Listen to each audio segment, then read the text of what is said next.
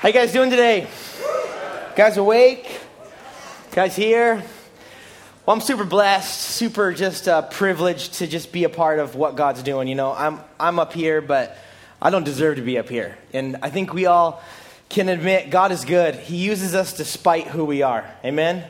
Just because he's good. And so, privileged and honored to share with you guys today. But let's pray before we get started.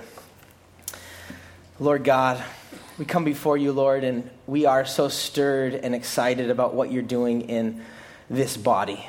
Just with our friends and our family that are going abroad and serving weekly. God, we're humbled by how you use us. We're humbled by your heart for us, that you would love us unconditionally. And God, as we just gather today, we ask that you would get all the glory. We ask that your Spirit would be here powerfully, that you would stir our hearts to love you more. You would stir our hearts to seek your face more. And so if anything, God, would you burden our hearts with what burdens yours this morning?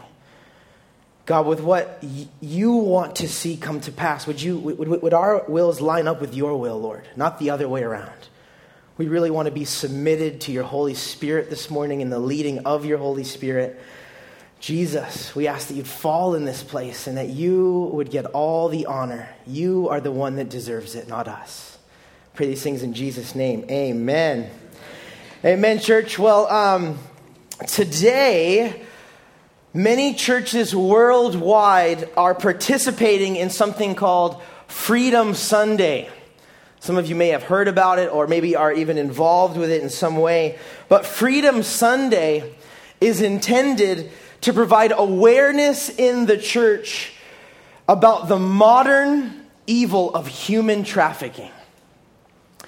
I know that there's people in the body, maybe even in this service right now, that are involved with this. And what I want to do today, or my heart today, is just to bring awareness to us as a church, as saints, as believers, because I believe that the Bible would say that we do need to be involved and we do need to be concerned about what God is concerned about.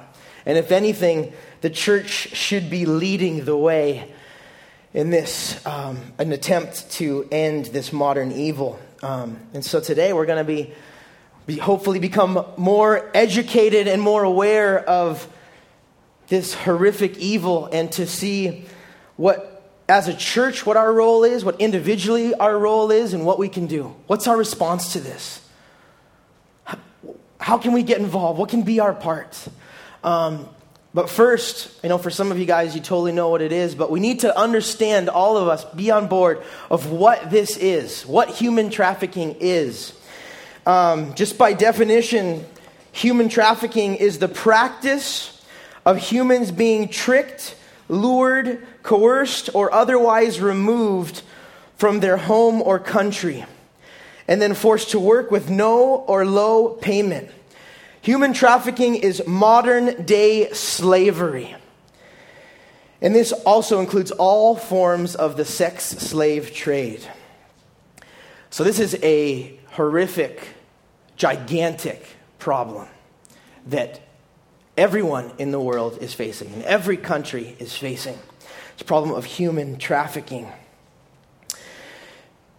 Like I said, human trafficking is modern day slavery in all forms, and has been so perverted to include the sex trade industry. So human trafficking is any place where a human is coerced or lured or forced in any way to do anything. Hard labors, sexual acts, anything. Human trafficking is modern day slavery, and have some statistics for you, because sadly enough, you can relate with me on this one, especially as Americans, but just me personally, I can admit that I get desensitized to a lot of stuff. You watch a lot of movies, you hear a lot of things. The horrors of the world don't impact you enough anymore. They don't impact me enough. And so, as I was studying this, I want to share what I came up with, what I found. Statistics estimate that currently there are more than 27 million people enslaved in human trafficking. And get this, 80% are women and 50% are children, are being trafficked currently in our world today. There also are currently more people enslaved today than there was during the height of the transatlantic slave trade. I mean, when it was legal, that's what happened, that's what was the norm, even though it wasn't right. But there's more now than at the height of the transatlantic slave trade. It is estimated that 2 children per minute are trafficked for sexual exploitation. 2 children per minute, right? Service is an hour and a half. Let's just put that into terms of people, not statistics anymore. It's a lot of children that are exploited for the sex trade. Slavery isn't legal anywhere. They use different terms, but it is happening everywhere. The United Nations said that 161 countries out of the 192 in the world are involved with human trafficking. It's not just in Asia. It's not just in South America. It's not just in the United States. It's global. There's a global, horrific evil that is happening with 27 million people, and that number is growing. 80% women, 50% children. More than 3/4 of the world is involved in this. 2 children per minute. And whether young or old, boys or girls, men or women, these slaves are used to work hard labor in sweatshops. They're forced to be child soldiers. They're coerced into begging and peddling for food and money. And the most disgusting, horrific part is that they are coerced into the sex trade industry, which would be pornography, stripping, and prostitution. So horrific that kids are, at the ages of 5, 6, 7 years old, getting kidnapped, or even their parents are selling them into this industry for drugs. Stories of Thailand where parents need another high, they don't have enough opium left, so they sell their children into prostitution for $1 or $2 just to get one fix. And these kids then are on the streets, and they're forced to do things that are absolutely horrific, up to 10 to 15 times a night, every night. And that's just the slave trade industry. Again, there's hard labor, sweatshops, child soldiers, peddling, and begging that these 27 million people, they're people, remember, they're not statistics, they're people, are being forced into. And the conditions aren't even nearly humane. They're beaten, they're abused, they're raped, they're starved, they're humiliated, they're drugged, they're coerced, they're neglected, they're harassed, they're threatened, and most are killed. It's horrific evil that's going on. Absolutely horrific. And the thing is, modern slavery is everywhere, and as wicked as it is, right, as disgusting and just repulsive as it is, it's a thriving financial industry. According to recent statistics, human trafficking is the second largest source of income for organized crime, generating close to $32 billion in annual illicit profits. This is only second to drug trafficking. It's drug trafficking and then human trafficking. It's an epidemic like no other. Another statistic that just rocked my world was one that said, tragically, in 1850, a slave in the southern United States cost the equivalent of $40,000 today. Currently, the average cost for a human slave is only a mere $90. $90. I'm getting older now. I'm married. $90 is a drop in the bucket. It's nothing. And this is the cost for humans. Humans. They're not commodities. They're not possessions. They're not goods. They're humans. And this is happening. Church, we need to be aware. We need to be aware of this. We can't be blind any longer. The U.S. Department of State said that human trafficking is a multi-dimensional threat or problem. It deprives people of their human rights and freedom. It increases global health risks, and it fuels growth of organized crime. That's the official U.S. Department of State view on human trafficking. If our own government would say that, what should the church think? What should the church believe? What should the church do? And all this happens, and all these statistics happen at the cost of little boys and little girls. I'm telling you, it's hard to even talk about this. I mean, it really, really is. And this horrific tragedy that is going on, it just can't be overlooked by the church. It can't. It can't. We as followers of Jesus Christ cannot be in the dark about the evils of the world that we live in. We can't. As much as we want to just come to church and be in our bubble and have the church a refuge for the world, from the world, this church is supposed to be a refuge for the world. We're not supposed to just come in these four walls and go into our house and only hangs out with Christians and in this bubble. The church should be a refuge for the world. Jesus not only calls us to be aware of the evils that in the world that we live in, but Jesus would call us to intercede and interject. Pray and do something about it. So the question is, what is the church's role then? How are we as Christians to get involved? Right? We're burdened, we're broken over what is happening to humanity. What are we to do? What are we to do? And I think all of us in a moment can be, well, what would God do? That's the question we need to ask, right? Not what our own human efforts can do, but what can God do? What is God's heart and what can He do? Ephesians 5:1 tells us, therefore, we are to be imitators of God as beloved children. So as the church, as Christians, as individuals, we are supposed to imitate Christ. As Christians, we're to look to Christ. What do we do? The question would be, what is God's heart? What does God think? I think for a lot of us, it's a no-brainer what God thinks, but this is what God says. This is what His desire is for enslaved peoples. He told us what He wanted to do, and He told us what the devil wanted to do. John 10:10. The thief comes only to steal and kill and destroy. But I have come that they might have life and they might have it abundantly. These people who are being trafficked and who are coerced and forced into the human sex trade are stolen, they're killed, and their lives are being destroyed in every possible way. Physically, emotionally, mentally, spiritually. Human trafficking and the sex trade is nothing but satanic. It's straight from the pit of hell. Exactly what is happening to these 27 million people is they are being stolen, killed, and destroyed. What is Jesus' heart for every single one of those people? That they might have life and life abundantly. What they do not have is life and life abundantly.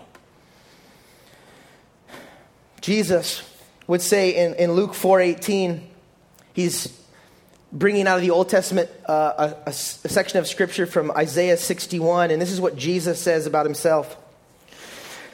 The Spirit of the Lord is upon me, because He has anointed me to preach the gospel to the poor. He has sent me to heal the brokenhearted, to proclaim liberty to the captives, and the recovery of sight to the blind, to set at liberty those who are oppressed. What is God's heart? What is God's purpose? What did He come to do, and what does He desire to do? To proclaim liberty to the captives, to preach the gospel to the poor, to set at liberty those who are oppressed. Jesus desires not only for these slaves to be physically free, but spiritually free. He desires these slaves to be saved and to come to the knowledge of Himself. So Jesus desires to free them physically and spiritually from the bondage of their oppressors, whether that be humanity or whether that be the devil. What can we do then, church? This is God's heart. God's heart is to give us life and life abundantly. God's heart is to set the captives free, to heal the brokenhearted, to preach the gospel. Number one thing we can do today in Carpinteria, in Santa Barbara, Goleta, Ventura, wherever you live, right here, right now, at any time, anywhere, is pray. Church, let's pray. Pray for the captives to be released. Pray for them to experience life in Christ. You know, it's satanic, and God is so good because he gives us weapons to tear down these strongholds. 2 Corinthians 10, 3-4. For though we walk in the flesh, this is a flesh problem right now. We do not war according to the flesh. It's demonic what's happening. For the weapons of our warfare are not of the flesh, but divinely powerful for the destruction of fortresses. Church, our weapons that we have of prayer are powerful for the destruction of fortresses. To set the captives free, physically and spiritually. And the question that I am convicted about, and I think that we need to ask all of us, is when is the last time we went into our prayer closets on our own time and cried out for someone else? I'm telling you right now, I'll be honest, I'll just repent before you. Most of my prayers are for me. I'm having trouble, I'm having a hard day, I need this, I need that. And we're praying to the Father. But when is the last time we cried out for others, especially those that we did not know? How about these 27 million? Church, your weapons of your warfare, the spiritual warfare that's going on in this world, are divinely powerful for the destruction of fortresses. Pray, pray, pray. The next thing is do. How can we help end human trafficking and the sex trade? We can go do something about it. We can go do something about it. Psalm 82, 3-4. Defend the weak and the fatherless. Uphold the cause of the poor and the oppressed. Rescue the weak and the needy. Deliver them from the hand of the wicked. Christians, we need to be aware and move into action when it comes to the topic of human trafficking. Number one is we can all pray. But maybe there is some of you guys that are already involved or will be called to do this. But there's someone that we have today, a dear friend of mine that's here, that can speak profoundly better than I can about this, because he's prayed and he's done and he's been used to set the captives free. We have the privilege and honor to having Ron Miller, our missionary from northern Thailand, come and share with us and put a face to these statistics. So welcome with me, my brother, my friend, Ron Miller.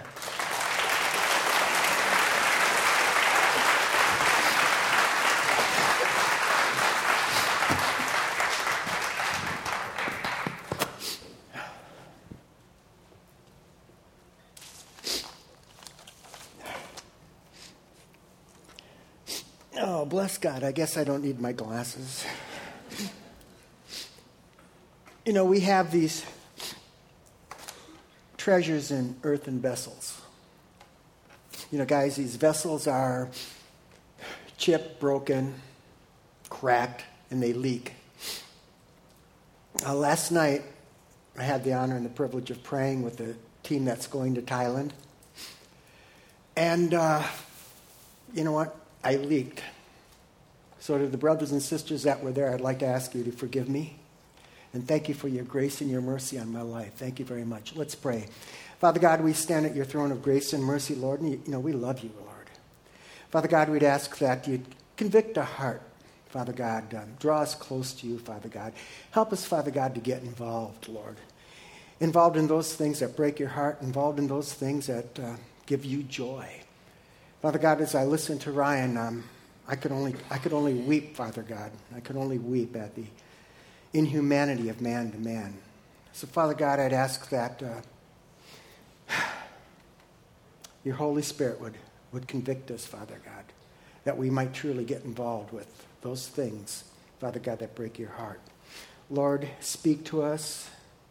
Father God, strengthen us, Lord.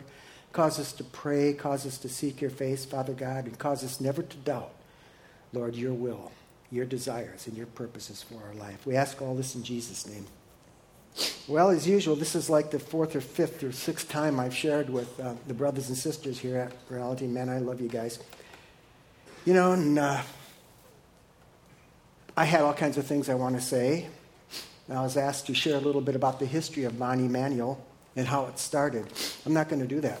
Standing over here, the Holy Spirit convicted me of something else.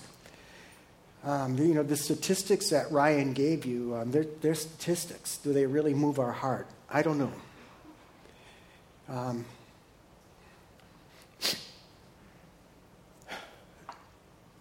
We're seeing in Thailand children 7 and 8 years old in prostitution, younger than that. Little boys, little girls. Thailand is the pedophile capital of the world. Pattaya Beach is the focal point of pedophilia in the whole world. We're seeing some of it now move to Phnom Penh, Cambodia.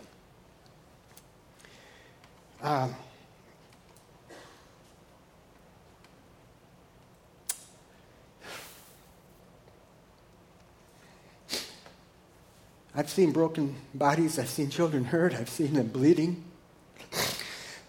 I've seen just incredible things that I don't know if I can even share, and I don't know if you can get your head around them. There was a time, not that long ago, you guys, where I couldn't go into the villages. I couldn't do it. For a period of a couple of years, I asked my co-workers, the staff, the people I love and work with, would you please go?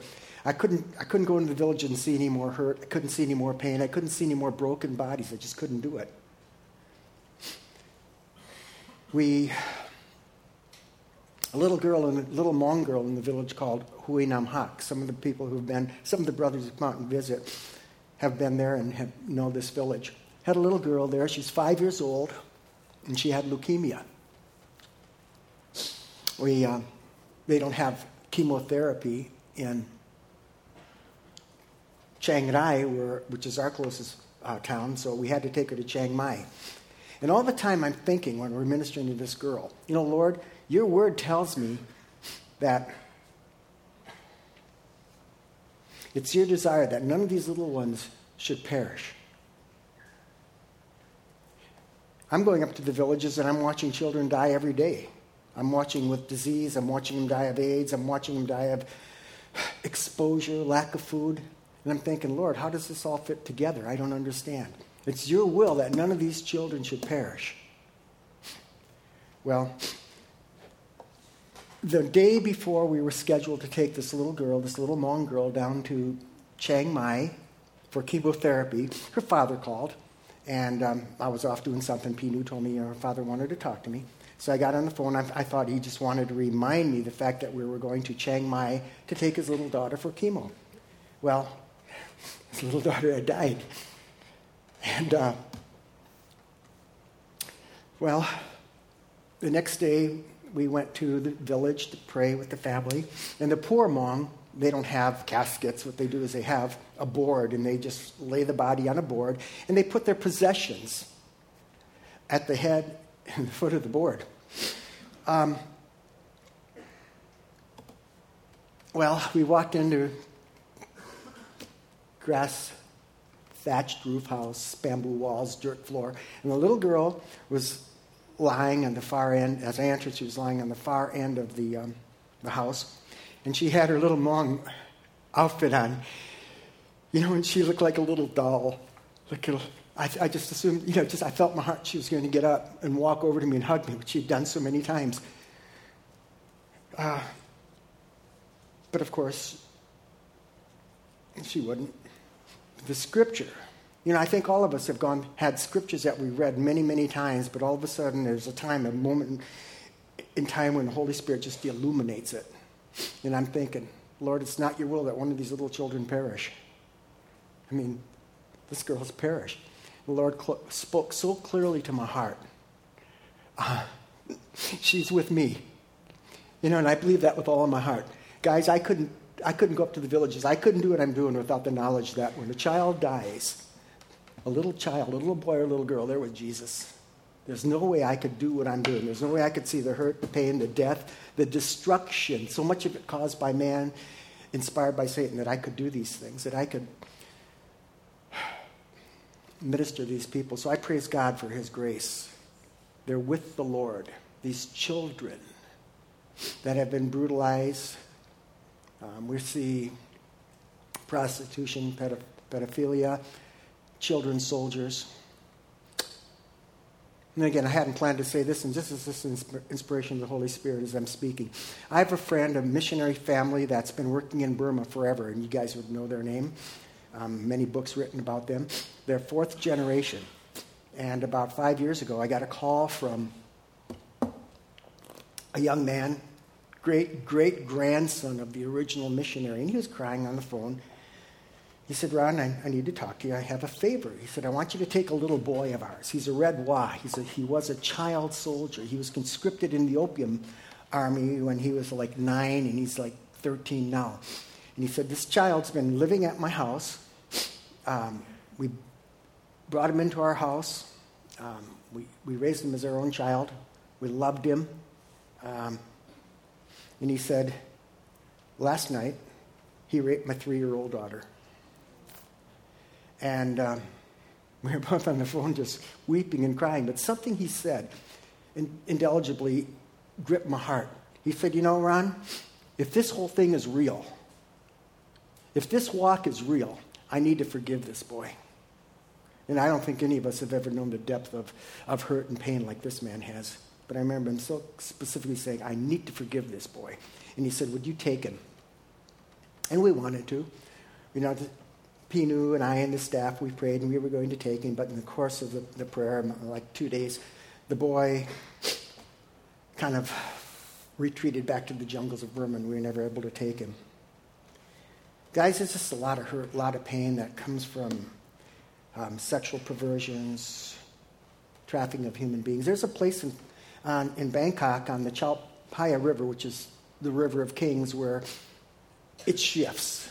Monday it might be one place and Tuesday in another place. But guys, you can buy any type of person you want.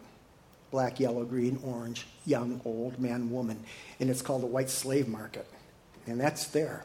You know, Ryan gave you a bunch of statistics, and I don't know how much they mean. But in Thailand, illegal sex trade makes more money than the rest of the gross national product combined. That's just illegal sex trade. That's little boys and little girls. You walk down Siloam Road, which some of you, when the team comes, will be there. You walk down Siloam Road, and people, pimps, primarily tuk-tuk drivers and Samla drivers. These are little vehicles that you take and you to various, a rickshaw. You all know what a rickshaw is. But you'll be walking down Siloam Road, and you'll have hundreds, literally hundreds of men walking up with a menu. And they hand you a menu. In that menu, you open it up, and there's little boys and little girls, and how much it costs and what sexual acts they perform. You know, guys, this is wrong. This is wrong. This is evil. We need to get involved. We need to get involved with prayer. We need to get involved. We need to be doing something. And again, this isn't a condemnation, and I'm not putting a guilt trip on anybody, because it's been my experience that guilt doesn't have a prolonged or a lasting change in our life. You know how you can placate guilt?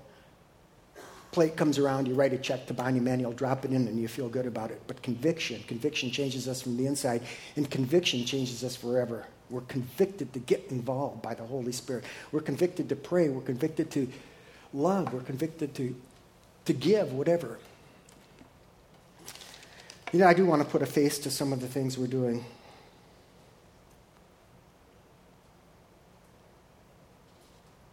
You know, Bonnie Manuel is a testimony of one thing, is God's faithfulness. You know, like Ryan said, you know, he felt unworthy to stand before you. So do I. It's only by God's grace that any of us are able to stand, any of us are able to do anything for our Lord Jesus. And I confess to you guys that I stand in awe what the Father's allowed me to be part of. And it's been kind of a little bit like Paul, in that he revealed to me the hurt and the pain I was going to walk through, and sometimes it's so hard. But I praise God for your prayers and coming alongside of us. You know, I wanted to, when Matt and Amber and I were getting pictures, and I wanted to show you guys some pictures of some of the children we work with. I couldn't find any pictures of the actual girls that we have rescued out of prostitution. And we have physically taken one little boy, but several little girls out of prostitution. And I didn't have any pictures of them. I was looking for a picture of like Dee Dee. Dee Dee was sold by her mom and dad when she was 10 years old. We got her when she was 12, and she didn't know how to respond to a male. She just simply didn't know how to respond. The only thing she'd ever been is abused sexually. And so that was a lot of prayer. We have a little girl named Asa. Asa's from a family of four sisters.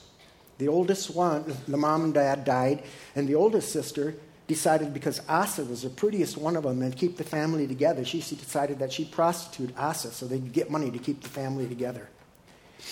Well, Dee Dee's now studying at Chiang Mai University. Asa's married, and she's working in Taiwan. But I think the reason we don't have pictures of them is because their story isn't over. Their story isn't over. I believe God's going to, right now, they're not sharing the freedom that Jesus Christ gave them. They're not sharing the love and the grace. But I believe in my heart there's going to be a time when God uses Asa and Dee Dee to share their story with other little girls that have come out of prostitution. I have some pictures of some of our children that I'd like you guys to see, like you guys to pray about, and I'd like to give you their stories, and they're really unique stories. So can we see those, please? That's Nong Mun. I'm sorry, you guys, this is really tough. That's little Nong Mun. You remember a couple years ago when they had the hurricane went through Burma? Well, she's a result of that hurricane having gone through Burma. A Thai teacher actually found her wandering around. We got her when she was 3 years old, man, and she was reclusive. She wouldn't talk. I don't know the depths of the hurt, the pain that she went through, but we don't know much about her except that we have her and we love her. But, we don't know. We don't know if she had parents. We don't know the circumstances. All I know is I praise God that we've got her. Guys, when that hurricane went through Burma, United Nations estimates that 500,000 people died. And did you know that the Burmese government wouldn't let aid in? They wouldn't let doctors in. They wouldn't let nurses in. They wouldn't accept food. They wouldn't accept medicine. And they allowed 500,000 of their people to die. Pray against the Burmese government that God tears down that regime of evil and raises up righteousness. So we have Nong Mun, and we just bless her. Next, this young man, Bethay. Part of the history of Bonnie Manuel is, that Bethay, he's our first boy. And he's now, I'm not going to get there quite yet. Bethay, God gave me a real love for him. Just an absolutely supernatural love. Bethay had a few personality quirks, like he was pretty violent, angry, bitter. And this whole thing, of course, is about Jesus transforming lives, isn't it? The love of Jesus transforms lives. Well, Bethay was with us for some years, and we were constantly bailing him out of jail because he'd beaten somebody up.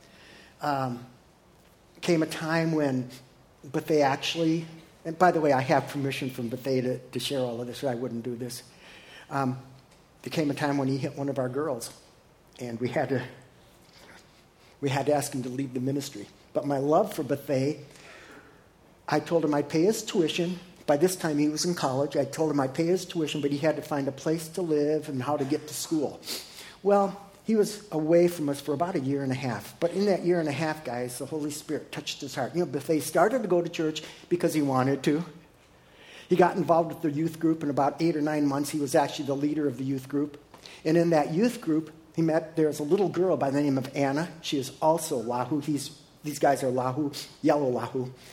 And he shared the gospel. He was teaching the youth group. And, today as we speak, Bethay and Anna are married. They have a little baby named Avet. And he's running our Lahu orphanage up in a place called Huilu. God changes lives. And this is an epitome of an example of the Lord changing lives. This guy just blesses me. The kids that I'm working with, I see how God transformed their lives, and it's an encouragement to me, and they're a blessing to me. Next, we have this little boy. His name is Tawan. He's actually the only Thai child that we have in our orphanage. We work with the animists. God called us to work with tribal people. The tribal people are not Buddhists. Animists worship the spirit of the tree, the spirit of the river, the spirit of the fish, the spirit of ancestors. And Thais are Buddhists. I might add here also, please, that we need to pray for Thailand. The gospel's been in Thailand for about 350 years. When I got to Thailand 20 years ago, 0.5% of Thailand was evangelical Christian. Today, as we speak, 0.5% is evangelical Christian.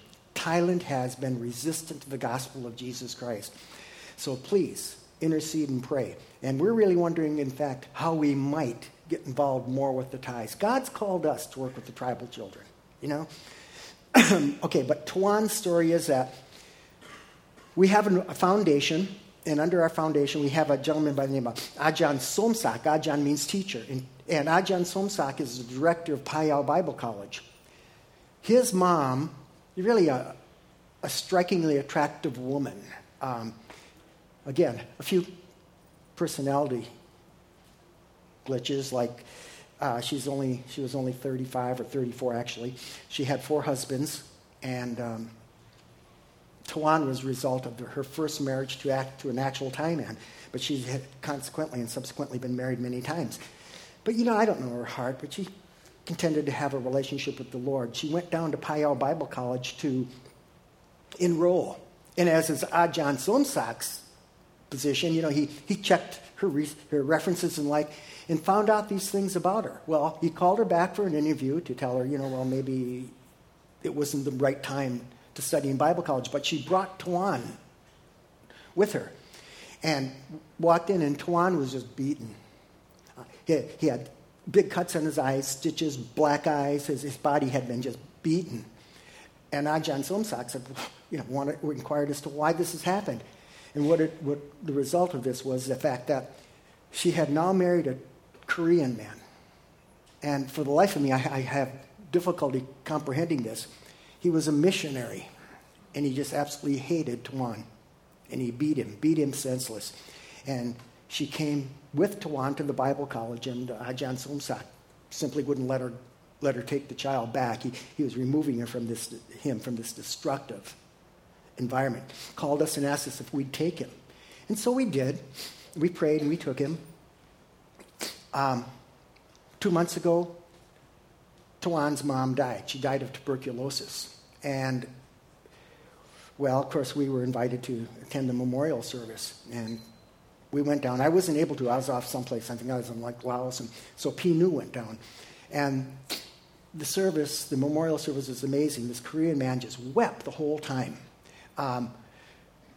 The Korean man and Tawan's mom had actually lived in a section of Chiang Mai where a lot of Lahus lived, most of whom were Pinu's relatives.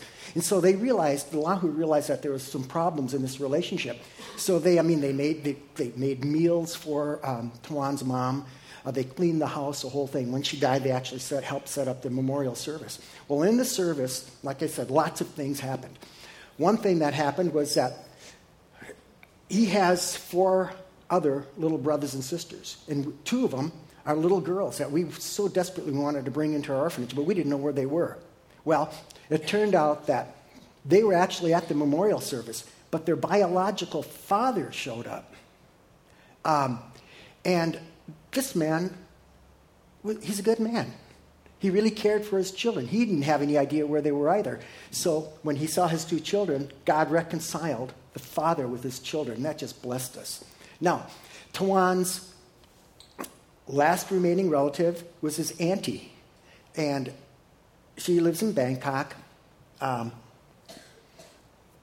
the way it works in Asia is that mom dies, dad dies, some member of the family will be responsible, will try to take in the child. So she said to Tawan, we're your last remaining family. We want you to come down to Bangkok. We're going to raise you as our own child. We're going to send you to university, the whole thing. And Tawan graciously declined, And he said, his words were, well, I thank you, but I'm not going to regular college. When I graduate from high school, I'm going to Bible college, and Bonnie Emanuel is my family. Praise God. Praise God. I need to also tell you that the Korean man who abused Tuan badly, beat him, after the service, and the man was still weeping, and he walked, Pinu told the story, and we were all definitely affected by the story, but he walked from the front of the church back toward Tuan, and he started walking toward Tuan. And I might add also, when we went to pick up Tuan, this particular man attacked Pinu with a machete. He was going to kill Pinu because he hated the boy so much, didn't want him set free, didn't want him to have any kind of comfort or whatever. So he began to walk from the front of the church back toward Tuan, and he's still weeping. And Pinu thought, I didn't know what to do, Ron. I had no idea what to do, P-Ron. And the man walked up to Tuan, put his arms around him, and asked him if Tuan would forgive him. Absolute miracle of God's grace and his mercy and his love in this whole situation. And then he actually asked Tuan to come back to Korea and live with him. And again, Tuan declined. And then this Korean man went ahead and gave us money for his tuition. I don't know, do we have another picture in there?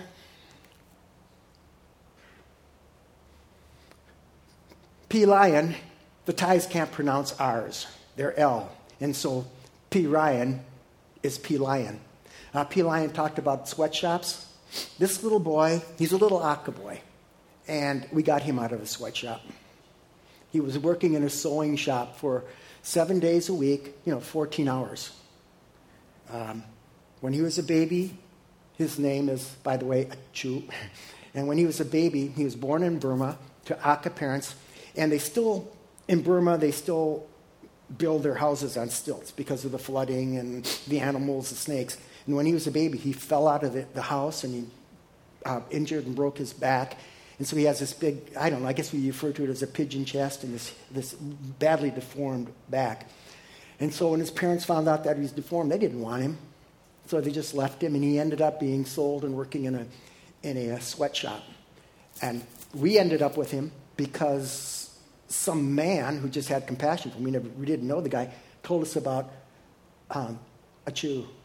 And so we were able to bring him to live at Bonnie Emanuel, and lots of things. He's badly deformed, and we took him to a hospital to see if we could perform surgery to straighten his back out and the injury is too close to his spinal cord, so the doctor said he couldn't do this. And and I remember when we told Achu, that the doctor's suggestion was, he just wept,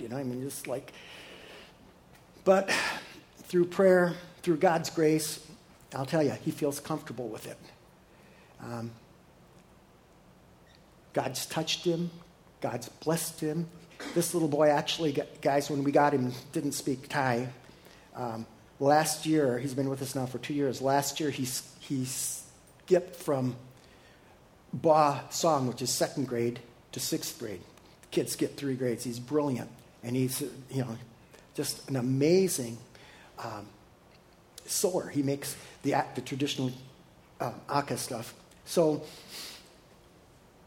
well, I've got a minute left, I'm sorry that I kind of babbled incoherently up here, but, I just hope it touched your hearts, because it certainly touched mine, being able to share with you guys. And I'm going to ask you to please get involved. Please pray. More.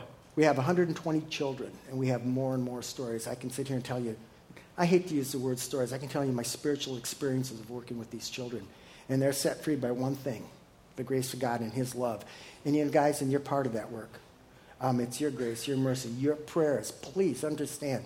I feel personally that we write a lot of books about prayer, and we read a lot about prayer, and we teach a lot about prayer. I contend that it's probably time that we really pray. What do you think? Will you pray? Will you join us in prayer? Will you just come alongside of us in love? And however the Lord leads you to support us. Well, guys, thank you for letting me share. I truly do love you with the love of the Lord, And God bless you all. Now, I guess Ryan's going to come back up and share a few.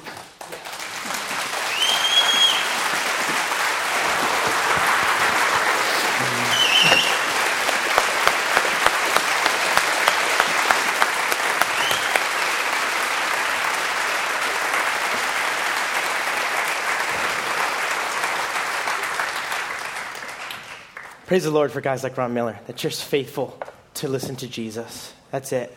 Nothing about him, it's about Jesus. And guys, we're just going to spend a few minutes praying as a church right now.